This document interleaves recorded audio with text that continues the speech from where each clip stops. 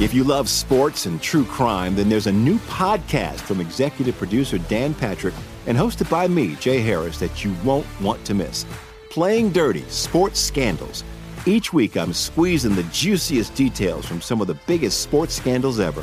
I'm talking Marcus Dixon, Olympic gymnastics, Cain Velasquez, salacious Super Bowl-level scandals.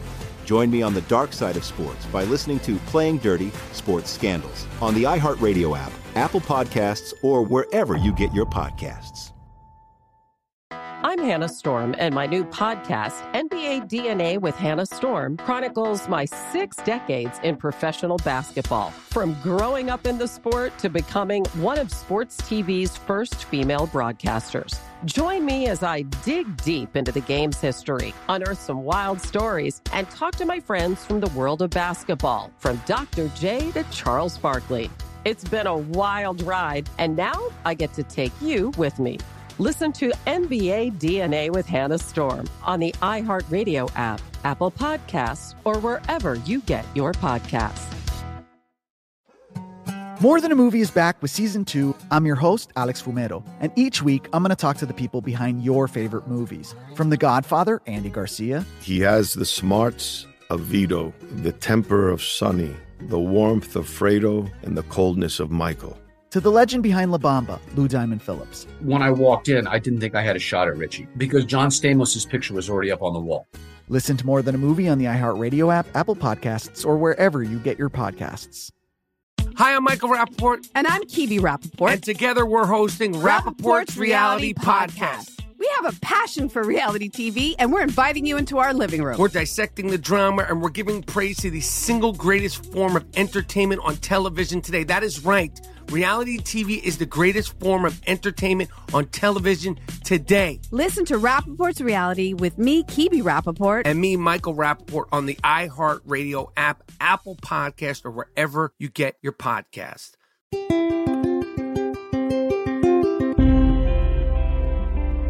On this episode of Newt's World, Secretary Mike Pompeo is the only person ever to have served as both America's most senior diplomat and the head of its premier espionage agency. As the only 4-year national security member of President Trump's cabinet, he worked to impose crushing pressure on the Islamic Republic of Iran, avert a nuclear crisis with North Korea, deliver unmatched support for Israel, and bring peace to the Middle East. Drawing on his commitment to America's founding principles and his Christian faith, his efforts to promote religious freedom around the world were unequaled in American diplomatic history. Most importantly, he led a much-needed generational transformation of America's relationship with China.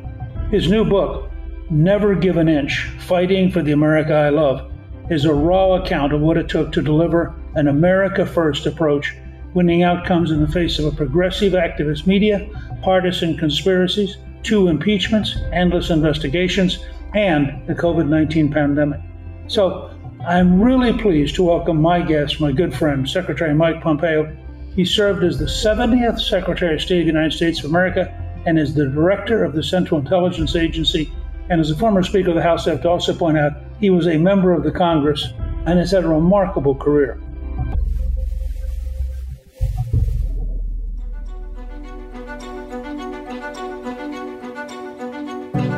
Mike, welcome, and thank you for joining me on Newt's World. And let me say as a personal note that while Callista was the ambassador to the Vatican, she had a number of occasions to support Secretary Pompeo, and he did a remarkable job representing American values and American interests, and it was a great privilege for us to be able to work with him. Mr. Speaker, it's great to be with you, and it was lovely to work alongside your wife and our ambassador. We did good work together. Well, I thought we would start going all the way back to your education, because you really had a pretty remarkable education experience starting at West Point. Can you chat just a little bit about your experiences in the Army and at West Point? It was an amazing opportunity that changed my life, Newt. When I got that letter back that said you've been admitted to West Point, and then ultimately had someone you'd know. Bob Dornan was the congressman who nominated me to West Point. I'd never met Bob. When I got that opportunity to change my life, I got to go to this place where I learned about hard work and how to build teams and concepts of leadership and military history in ways there's no other institution could have provided for me. And I did my best to soak it all in. And it set the course for what's now been a life that America has given me, an incredible set of opportunities. And my responsibility to try and give back a bit remains. Well, I noticed when you were secretary, you had several friends who I think went all the way back to West Point with you. I did, just like we all do. We drag our good friends around. I started a business in Wichita, Kansas with 3 of my best buddies from West Point, all members of the class of 86. And then when I had the chance to be the CI director, I had Brian Bulto and Ulrich Breckbuhl came with me to the State Department. These are the people that you trust, you know. You've known them for decades. They were, in fact, if something had happened to Susan and me, they would have taken care of Nick. These are my closest friends. They are amazing leaders and great patriots as well. And so it's always good to have a handful of folks with you when you're running an institution that doesn't think you have it all right. I think Callista would agree the State Department was not a group, an organization that thought we had it right most days. In addition to West Point, you also did a remarkable job as a student at Harvard Law School. I remember talking to Marianne Glendon, who had been the ambassador of the Vatican, who was a very senior professor at Harvard. And she said to me one time, I taught both Mike Pompeo and Barack Obama, and I can tell you Pompeo was much smarter. I hadn't heard her say that before, but she's hopelessly biased because she and I are dear friends. I did research for her, Newt. She was writing books, and I needed $8 an hour. And so it was a perfect capitalist marriage between the two of us. When I was a young student at Harvard, she has been a mentor to me for all these years. Well, she's one of the brightest people I've ever met. So you were being taught by somebody with remarkable capabilities. Now, when you were a student at Harvard, there were hearings about Clarence Thomas's nomination to the Supreme Court that went on almost an entire semester. And there's an interesting story that you tell about your reaction to leftist student donning an Anita is Right t-shirt. Oh, my goodness. It was amazing because you can imagine at Harvard Law School, the Anita Hill hearings are going on, the Thomas hearings are going on, and Anita Hill is testifying about all kinds of stuff. And, it's 9-1, 10-1, 15-1 in support of Anita and against Justice Thomas. And I remember that T-shirt. I remember the moment. I write this in the book, in the very opening of the book. I write about Justice Thomas saying he will never run away from a bully. And it's stuck with me, this determination in the face of whatever the attacks may be, attacks on your ideas, attack on your person. You live this as speaker. When you believe you're right and you have it in your heart and you are convinced of the project that you're working on, don't let anyone walk you away from it ever. The book title kind of fits that too, Never Give an Inch. It's this central idea that no matter what these young kids at Harvard Law School may be saying, no matter what they're thinking about you, Justice Thomas was tough and capable and honest and spoke from the heart. And we have now benefited from him and his sacrifice for the country for decades. One of the things that really struck me watching you up close while Callista was serving was that you could be very tough, but in a very pleasant way. You didn't confuse toughness with hostility or harshness, and yet you were extraordinarily firm. I think that's a great compliment to you. That's very kind. Newt, I've watched you. I've watched others do this. Win the argument. Bring joy. Smile. You're right. Win the argument. There's no need to mock. There's no need to rant. By the way, I concede there's a couple YouTube videos out there where my mother wouldn't have been proud. But make no mistake about it. We tried to do this because these are long-term relationships that you're trying to build, and being persuasive is proof that you have the argument right. If you have to scream or use ad hominem attacks, or I think it's demonstrating actual weakness. And so I tried to do it, whether it was building our own team inside the State Department or the CIA, or working with our partners around the world, or frankly, working with the other agencies inside the government. I never mistook being kind and reasoned with being weak. When I first knew you, you were a congressman. And I don't think you had any notion at that moment that you were not going to continue to be a congressman. Can you talk briefly about what happened on November 13th on that Sunday when you got a call? I had just been reelected to what would have been my fourth term as the congressman from the 4th District of Kansas, South Central Kansas. I was getting ready to go to work the next day, Monday. We were finishing out the previous term in Congress, previous session. And I got a call from Mike Pence, the then vice president-elect who'd been elected on the Tuesday before. And I hadn't seen Mike in a while. His last term in Congress was my first term. I was lucky, like physical closeness matters. His office was across the hall from mine. That's how I got to know him. We would walk to vote together. But I hadn't seen him for a while. Anyway, he called and said, would you consider joining the administration? And Newt, you can remember, I worked really hard for Marco Rubio. I had never met Donald Trump at that point. I said, Mr. Vice President-elect, it would be an honor. And he said, good. And he hung up. That phone call was maybe 2 minutes. Monday, he called back with a more concrete proposal, said, would you consider interviewing to be CIA director? Crazy. It was the first time I actually told my wife, Susan. The day before, I kind of thought, that's just nothing. They're being nice. And by Wednesday, I was in New York City interviewing with President Trump. On Thursday, he offered and I accepted the position. And on Friday morning at 8 a.m. Eastern, I was the nominee to be CIA director. And so without the intervention of Mike Pence thinking of me, suggesting I might be capable of fulfilling that role in the Trump administration, I might still be the congressman from Kansas. You know, I think there's a lesson here for the public compared, for example, with the current Secretary of Transportation. Trump actually was focused on people who could do the job, people who actually were competent.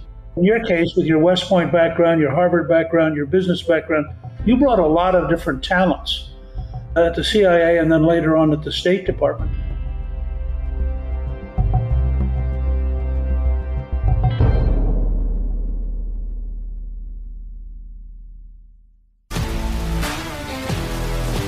If you love sports and true crime, then there's a new podcast from executive producer Dan Patrick and hosted by me, Jay Harris, that you won't want to miss. Playing Dirty: Sports Scandals. Each week, I'm squeezing the juiciest details from some of the biggest sports scandals ever. I'm talking Marcus Dixon, Olympic gymnastics, Cain Velasquez, salacious Super Bowl-level scandals. Join me on the dark side of sports by listening to Playing Dirty: Sports Scandals on the iHeartRadio app, Apple Podcasts, or wherever you get your podcasts. I'm Hannah Storm, and my podcast, NBA DNA with Hannah Storm, digs deep into the history of professional basketball, along with my own, as one of the first female sportscasters. Now let's get you up to speed on what else happened around the NBA today. We talk to all sorts of people I interacted with, from Dr. J to Charles Barkley, and recap iconic moments. Yes, he's got it. Here he comes. Way rock the baby to sleep and slam dunk. As well as some of the wild stories behind the scenes. We were like, what? What are we in for? The scoreboard crashes before we even tip a game off. Today, the NBA is a global sports and entertainment giant. Players are multimillionaires and cultural icons. Iguodala to Curry, back to Iguodala, up for the layup. Oh, blocked by James. LeBron James. And these stories are about how we got here, both on and off the court. And what's next? Listen to NBA DNA with Hannah Storm on the iHeartRadio app, Apple Podcasts, or wherever you get your podcasts. Hi, I'm Michael Rappaport. And I'm Kibi Rappaport. And together we're hosting Rappaport's Reality Podcast. We have a passion for reality TV, and we're inviting you into our living room. We're talking tea, we're dissecting the drama, and we're giving praise to the single greatest form of entertainment on television today. That is right. Reality TV is the greatest form of entertainment on television today. Here are some examples of what you'll hear from us on Rappaport's Reality Podcast. This is where we discuss all things reality TV, all things popular culture. And a little bit of Rappaport's reality, the reality of bit. Us. We're figuring out. And if we had been recording these last 4 or 5 days, it would have been, the podcast juicy. would have taken a left turn. Listen to Rappaport's Reality with me, Kibi Rappaport. And me, Michael Rappaport, on the iHeartRadio app, Apple Podcast, or wherever you get your podcast. More Than a Movie is back with season 2 of the award-winning film podcast, and this time with a lot more movies. I'm your host, Alex Fumero, and each week I'm going to talk to the people behind some of my favorite movies. From The Godfather, Andy Garcia. He has the smarts of Vito, the temper of Sonny, the warmth of Fredo, and the coldness of Michael. To the OG Spy Kid, Alexa Penavega. You had Carla Gugino, who's the coolest mom ever. You had Antonio, who's handsome, amazing, charismatic. And then Carmen and Junie. I felt like a lot of other kids felt like this could be me. To the legend behind La Bamba, Lou Diamond Phillips. When I walked in, I didn't think I had a shot at Richie because John Stamos' picture was already up on the wall. Every episode will feature interviews with the biggest actors, directors, writers, and producers behind your favorite films and tap into the history of Latinos in film. Listen to More Than a Movie as part of the My Cultura Podcast Network, available on the iHeartRadio app, Apple Podcasts, or wherever you get your podcasts.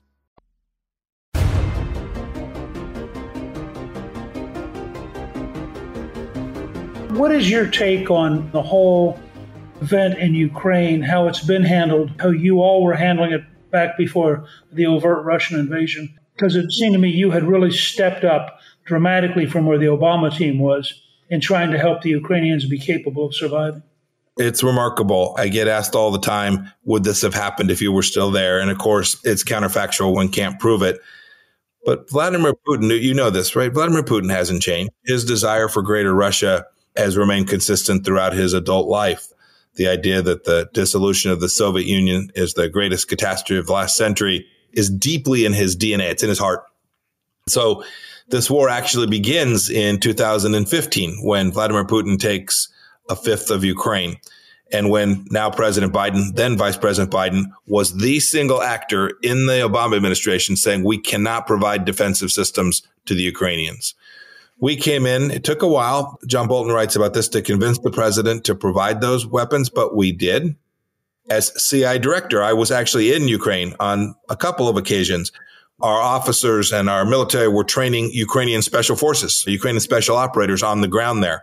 I'm confident that this made a difference. It also sent the deterrence message to Vladimir Putin. And so while he took a fifth of Ukraine in 2015, he didn't take an inch of Europe during our 4 years. And then, Newt, sadly, we lost the bubble. We lost the deterrence that is so important in American security. And he invades Ukraine and now killed thousands of innocent Ukrainians, including hundreds and hundreds of children, and threatens all of Europe if we don't get this right.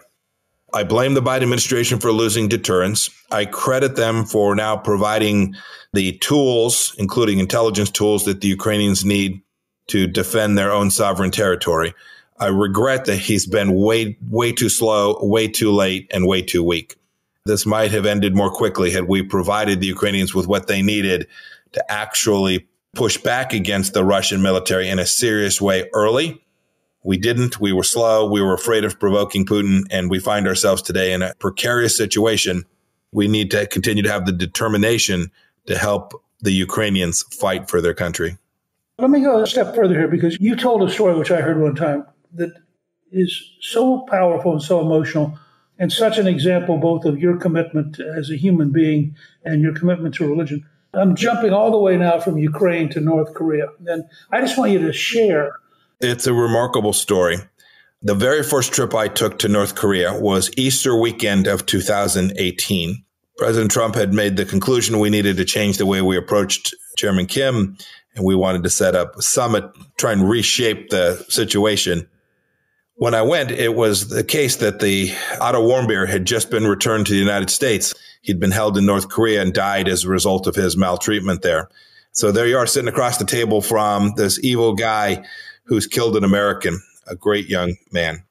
On my second visit, he was still holding 3 Americans, pastors who were in prison for having proselytized inside of North Korea. At about 4:30 in the afternoon, I looked Chairman Kim in the eye and said, it is my expectation and that of the President of the United States that they will fly back with me to their families. The meeting ended. I went back to the airport. When I arrived at the airplane, my team said that North Koreans had come and asked a group of our party to go with them. And about 15 minutes later, a white panel van pulled up. And out of that panel van come the 3 Americans. Newt, it's hard to imagine. It's your point about emotion. Even telling it today, we didn't know what their health conditions were like. We didn't know if they'd be on gurneys. We had no idea what their conditions were. And they walked out of the van and they started walking and a little faster. And the closer they got to the American airplane, the more quickly they ran. And they came up the steps and we flew home with them and they got back to their families. 3 lessons, Newt. 1, we didn't give the North Koreans a thing. We didn't hand over a terrorist. We didn't pay them a penny. We used American decency and power to get them home to their families. Second, while we had a big geostrategic mission, we never forgot them. We never forgot that there were these Americans and we needed to get them home. And finally, it's a reminder that there is evil in the world. When we get back to Joint Base Andrews, one of these men, and he wrote a piece that's in my book. In the very beginning of the book, in his own words, is his experience. When he was pulled out of his jail cell, he had a hood put over him and he thought he was being led to his execution. And then he shows up and sees the U.S. logo on the side of the airplane. It's really crazy. And he wrote a note to me that night from the Psalms. And I'll never forget the incredible privilege I had to greet him when he came home and to be a small part of such an important victory for the United States. The thing I was always struck about with your particular approach was, on the one hand, you had very big ideas. On the other hand, you had this instinct for helping specific people in a way that changed their life and their family's life. It's an interesting sort of dual approach to how you were doing the job. We did that everywhere, right? We had big plans in the Middle East. We may talk about them, but we also knew that getting hostages out of Iran mattered. We knew that protecting human rights inside of Iran, giving those people a chance, mattered. We wanted life to be better all throughout the Middle East. And so there's the American interest, the geostrategic interest that we all talk about and think about. And then there's the American interest about preserving human dignity every place we go. It's good for Americans too, and good for people all around the world. We're making in the Middle East amazing progress with the Abrahamic Accords and with the whole bringing together of Arab states in a way that we had never seen before.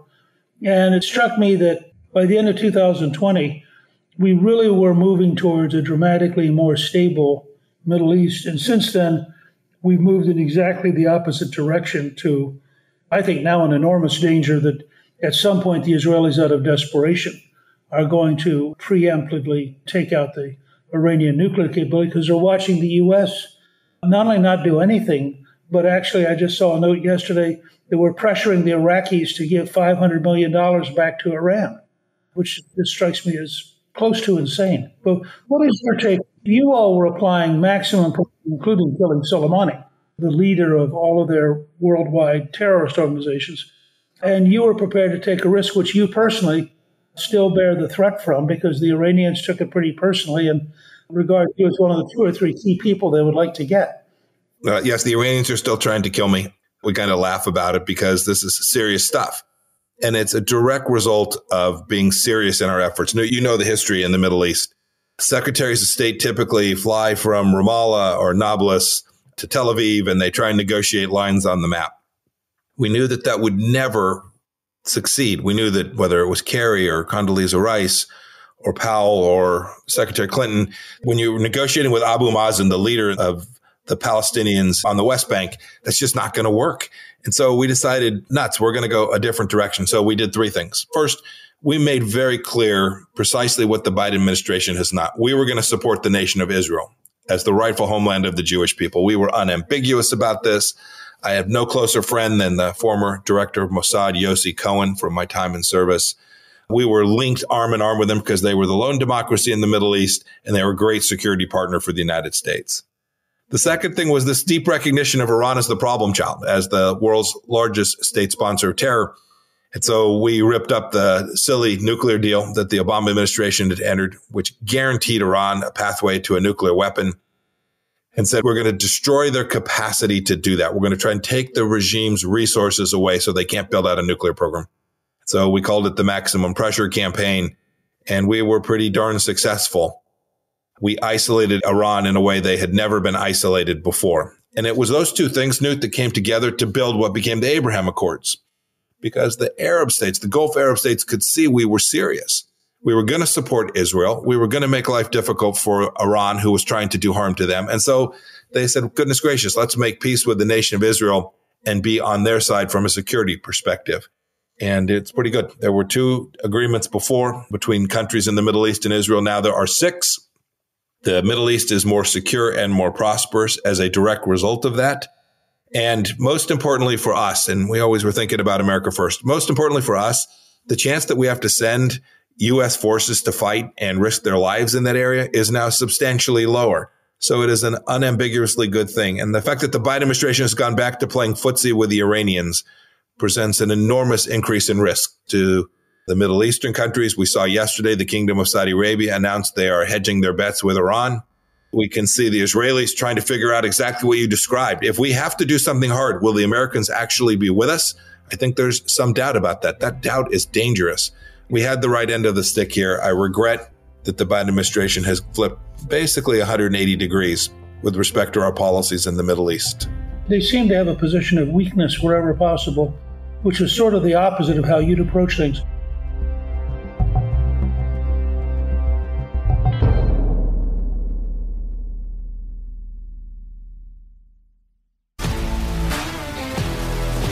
If you love sports and true crime, then there's a new podcast from executive producer Dan Patrick and hosted by me, Jay Harris, that you won't want to miss. Playing Dirty: Sports Scandals. Each week, I'm squeezing the juiciest details from some of the biggest sports scandals ever. I'm talking Marcus Dixon, Olympic gymnastics, Cain Velasquez, salacious Super Bowl-level scandals. Join me on the dark side of sports by listening to Playing Dirty: Sports Scandals on the iHeartRadio app, Apple Podcasts, or wherever you get your podcasts.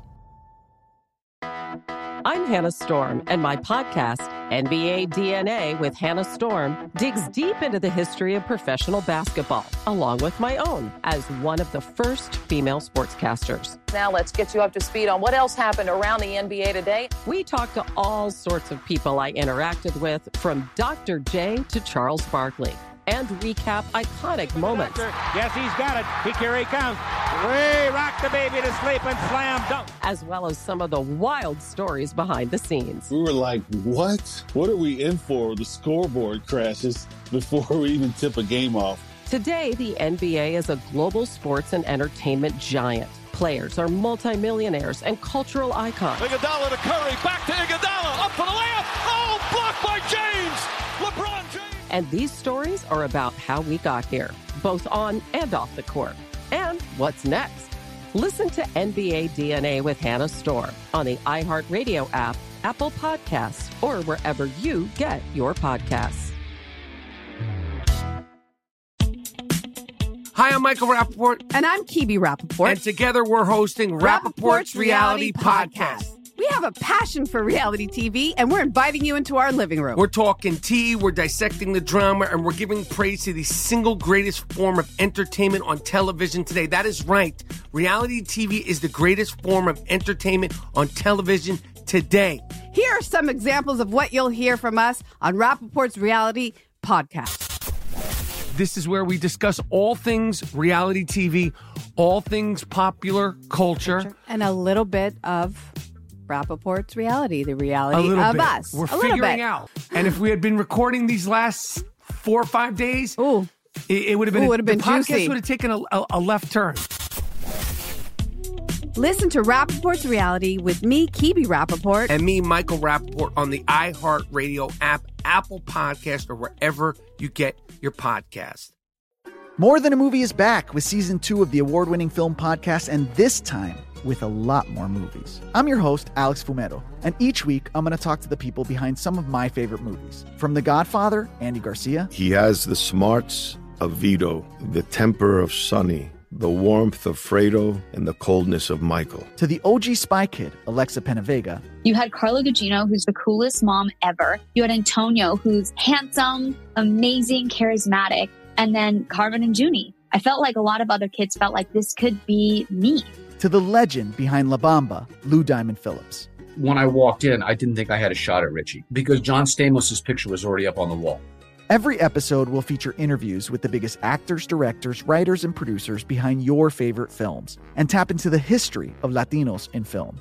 Listen to More Than a Movie as part of the My Cultura Podcast Network, available on the iHeartRadio app, Apple Podcasts, or wherever you get your podcasts.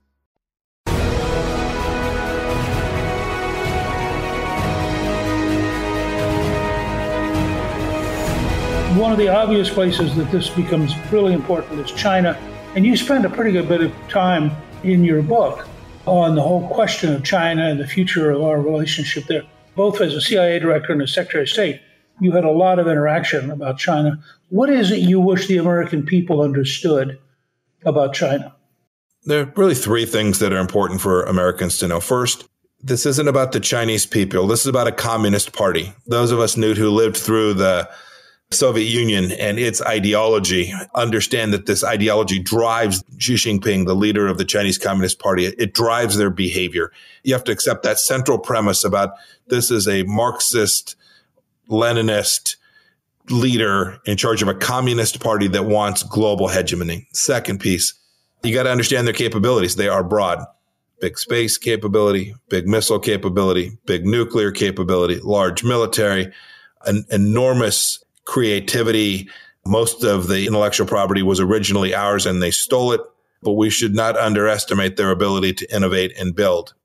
And then finally, this isn't a long ways away. This isn't about something that's happening inside of the country. What's happening in Xinjiang, 1 million people held in camps, genocide, trying to take out these Uyghurs, this Muslim population, that's bad. But this is at home. The Chinese Communist Party is inside the gates. They have enormous influence in nearly every university in America.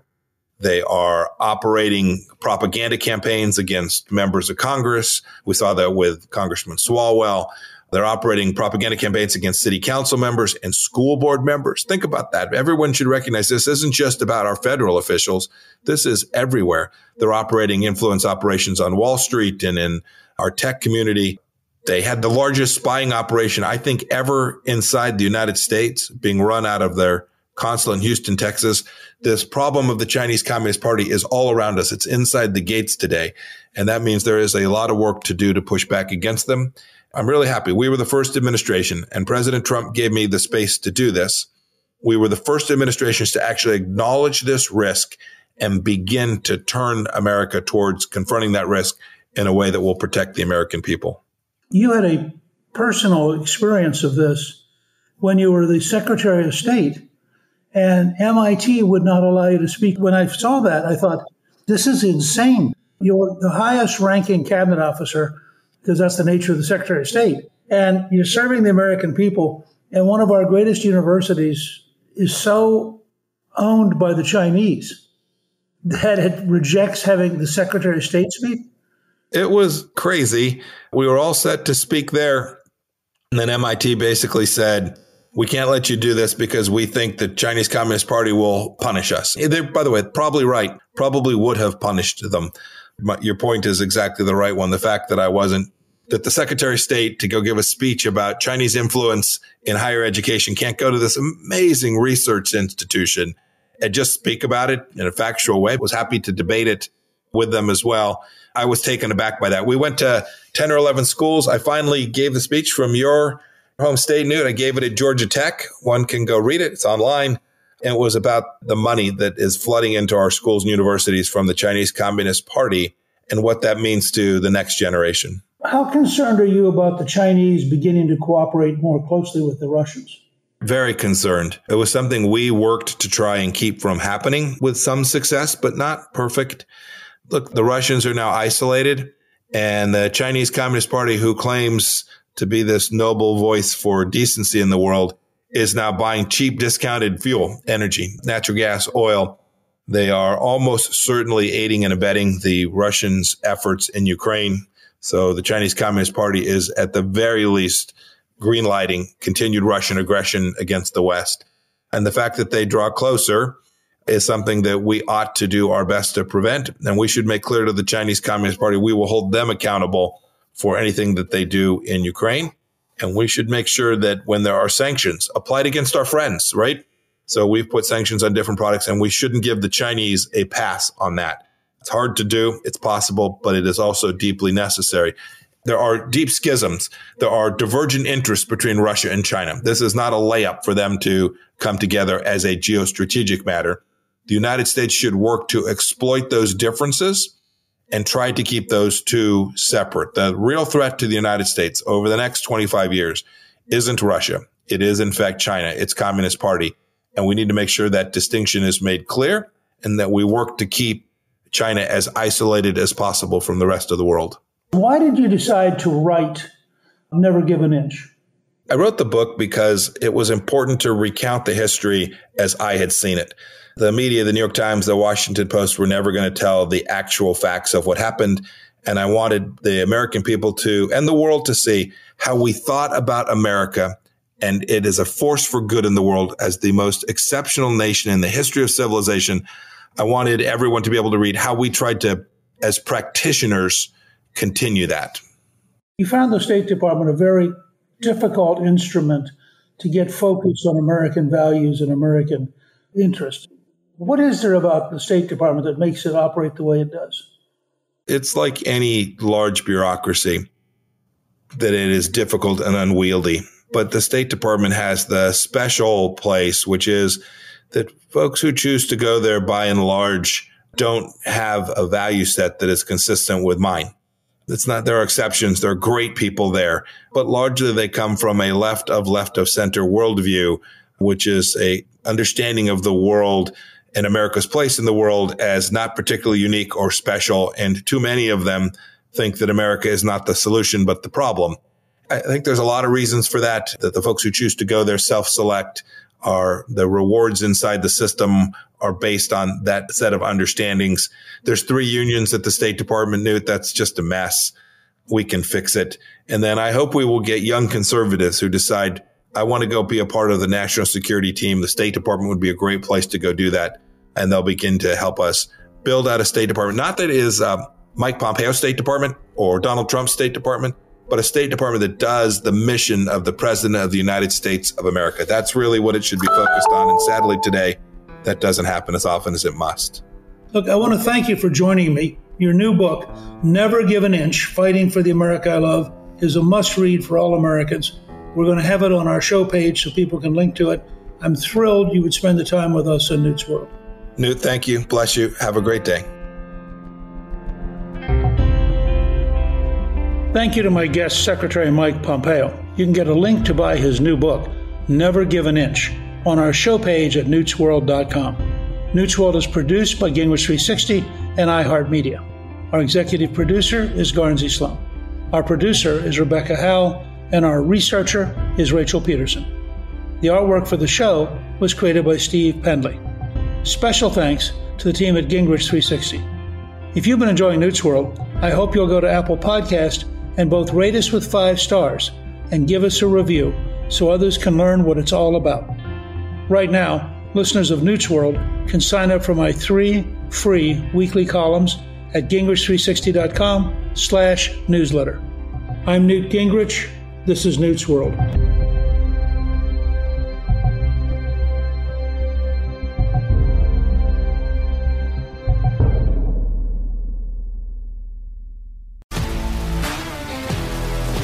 If you love sports and true crime, then there's a new podcast from executive producer Dan Patrick and hosted by me, Jay Harris, that you won't want to miss. Playing Dirty: Sports Scandals. Each week, I'm squeezing the juiciest details from some of the biggest sports scandals ever. I'm talking Marcus Dixon, Olympic gymnastics, Cain Velasquez, salacious Super Bowl-level scandals. Join me on the dark side of sports by listening to Playing Dirty: Sports Scandals on the iHeartRadio app, Apple Podcasts, or wherever you get your podcasts. I'm Hannah Storm, and my new podcast, NBA DNA with Hannah Storm, chronicles my 6 decades in professional basketball. From growing up in the sport to becoming one of sports TV's first female broadcasters. Join me as I dig deep into the game's history, unearth some wild stories, and talk to my friends from the world of basketball, from Dr. J to Charles Barkley. It's been a wild ride, and now I get to take you with me.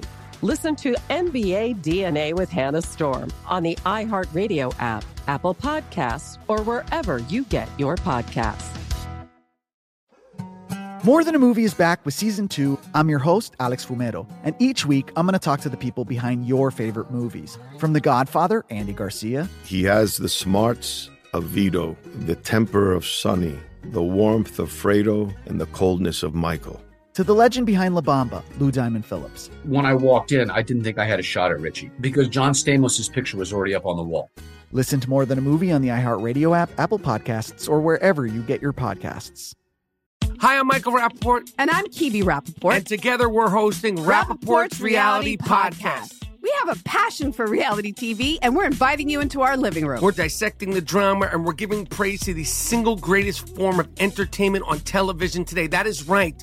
Reality TV is the greatest form of entertainment on television today. Listen to Rappaport's Reality with me, Kibi Rappaport. And me, Michael Rappaport, on the iHeartRadio app, Apple Podcast, or wherever you get your podcast.